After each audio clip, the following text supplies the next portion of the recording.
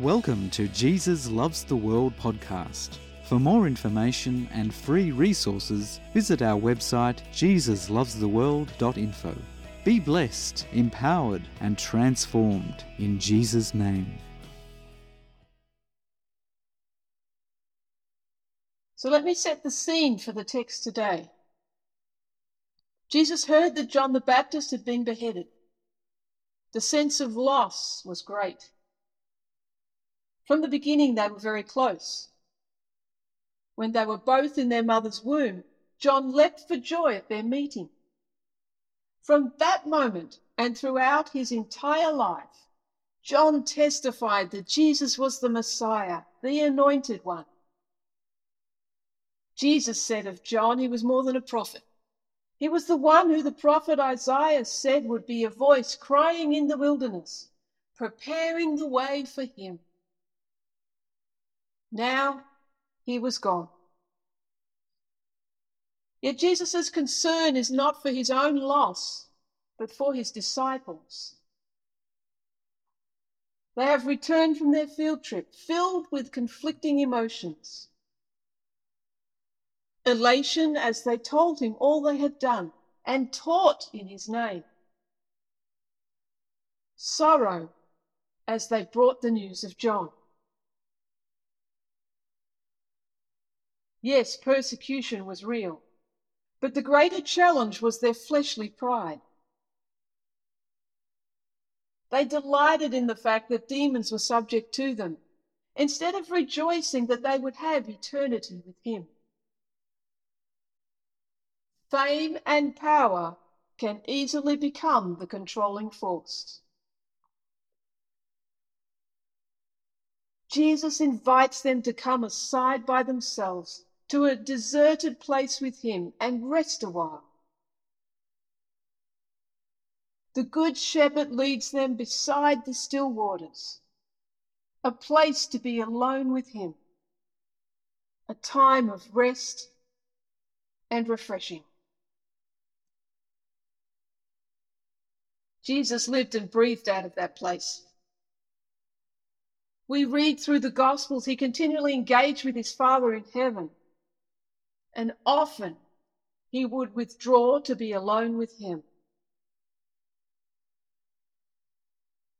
Jesus knew his disciples needed to be led to that place, a place of oneness with him, in rest and surrender. For out of intimacy with him comes intimacy with God the Father.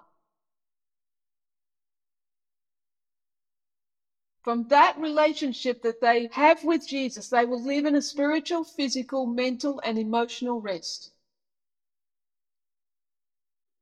They didn't fully understand, but to be alone with him would indeed be special. A time to receive and enjoy the fruits of labor with the one who has set them apart and said, "Follow me." They had no time to eat, so together they departed to a deserted place. It was supposed to be a time of intimacy, yet Jesus' fame had grown. The crowds watched his every move. Word got around that he was near, so they ran from the cities. They ran from everywhere to arrive ahead of them at that deserted place. Their excitement was intense. Expectations were high. What would Jesus do? Turn with me to the book of Mark. Mark chapter 6, verse 34 to 46. And Jesus, when he came out, saw a great multitude and was moved with compassion for them, because they were like sheep not having a shepherd. So he began to teach them many things. When the day was now far spent, his disciples came to him and said, "This is a deserted place, and already the hour is late. Send them away, that they may go into the surrounding country and villages and buy themselves bread, for they have nothing to eat." But he answered and said to them, "You give them something to eat." And they said to him, "Shall we go and buy 200 denarii worth of bread and give them something to eat?" But he said to them, "How many loaves do you have? Go and see." And when they found out, they said, 5 and 2 fish.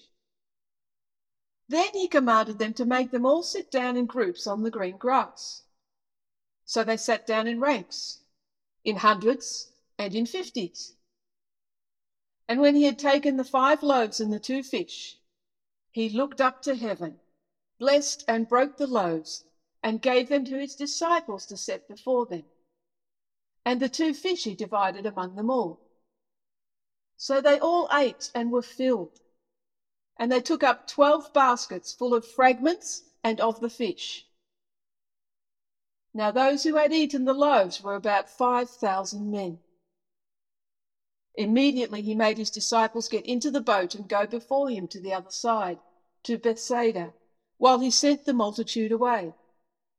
And when he had sent them away, he departed to the mountain to pray.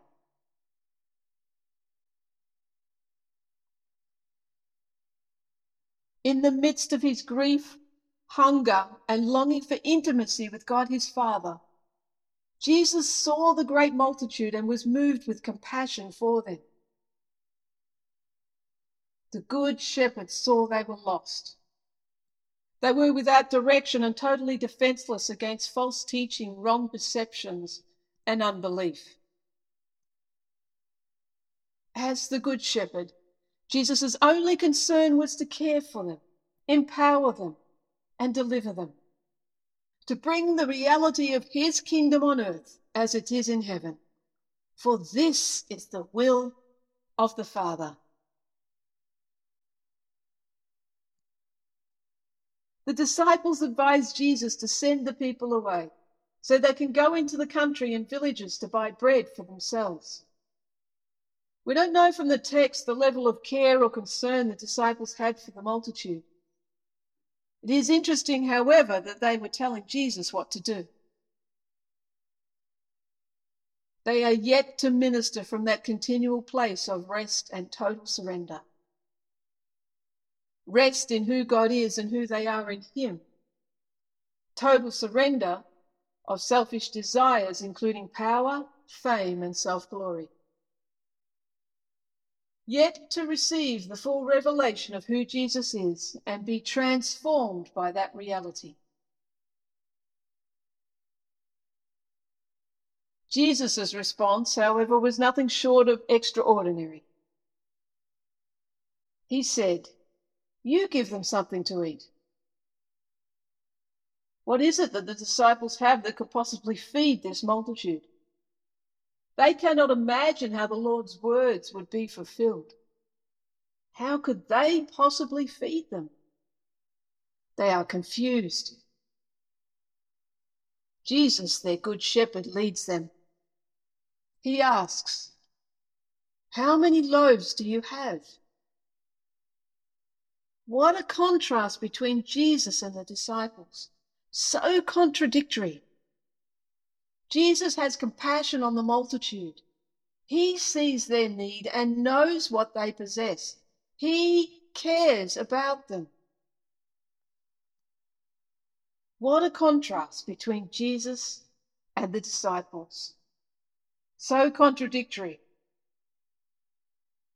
Jesus has compassion on the multitude. He sees their need and knows what they possess. He cares for them. The disciples' solution is complete absolving of responsibility. It is simply to send them away so that they will buy their own food. More importantly, the disciples are blinded to the ability of Jesus and what the people and themselves already have. They were totally focused on what they didn't have instead of what they had. The disciples were still in training. And yes, it's a daily process, and thank God for his amazing grace. We too are a daily work in progress. They are yet to be transformed and become one with their Master. But that will come as they journey with him.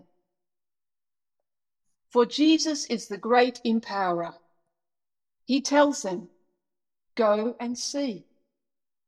See through God's eyes the possibility of present circumstances. To the disciples, the circumstances appear to govern the situation. Yet to the Son of God, they are opportunities to reveal God's glory. They failed to realize the one who they were following was greater. He is with them. It is both their responsibility and incredible privilege to be part of his wonders. They are, after all, his disciples. Jesus asked, how many loaves do you have? We learn from John's account that a boy had 5 loaves and 2 small fish. Andrew said, but what are they among so many? In the hands of God, they are more than enough. Mark chapter 6, verse 41. And when he had taken the 5 loaves and the 2 fish, he looked up to heaven, blessed and broke the loaves, and gave them to his disciples to set before them. And the 2 fish he divided among them all. All eyes were on Jesus. That's a good start for any miracle. It was him they had come to hear. They knew he healed the sick. They were about to experience and testify that the kingdom of heaven had come down on earth in Jesus. What did Jesus do? The first thing that Jesus did was look up to heaven. Turn his eyes off the situation and look to God the Father in heaven. Oh, that we too can turn our eyes off the situation, disconnect or disempower the circumstances around us, and turn our eyes onto Jesus and our Father in heaven. The second thing that Jesus did was he blessed the offering. Jesus blessed what they had. What was given and surrendered to him was blessed by him. The boy gave his own food that was prepared just for him, his very best. And Jesus honored the offering and looked up to heaven, blessed and broke the loaves. He divided it up and gave to his disciples, who in turn gave it all to the multitude. As the Apostle John put it, they distributed as much as the multitude wanted. So they all ate and were filled. All ate. No exclusions. From the youngest to the oldest, male and female, all were satisfied. We don't know how many were fed that day, as the Jewish custom was to count only the men. Matthew's account shows us there were women and children additional to the 5,000 men. What we do know is that all were fed and all were satisfied. Not only was the need met by Jesus to complete satisfaction, but there was an overflow, there was leftovers. 12 baskets full, one for each disciple. Everyone was empowered to be part of the miracle. Jesus had compassion for them, teaches them, organizes them, advocates for them, and feeds them. When Jesus walked the earth as a man, he lived and breathed out of intimacy with God the Father. He ministered out of that place. The Son and the Father are indeed one. In Jesus, heaven and earth become one. On earth, he looked up to heaven, blessed the sacrifice, and God provided the increase. All were satisfied. Only Jesus truly satisfies and supplies to overflowing. This is an expression of God's great unconditional love, generous and sacrificial heart. He had compassion on them, so he gave to them. He gave everything of himself. The boy, out of a transformed heart, gave what he could. The disciples surrendered it back to Jesus and gave out what Jesus had blessed. It is Jesus who performed the miracle. His disciples, the boy and the multitude, were empowered to be part of his wonders so that they could believe and receive. Imagine the excitement as the small amount of offering was supernaturally multiplied. The power of God freely flowing and ministering. It would be a day that they would never forget.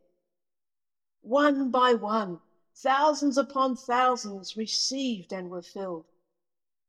All from such small beginnings of 5 loaves and 2 fish.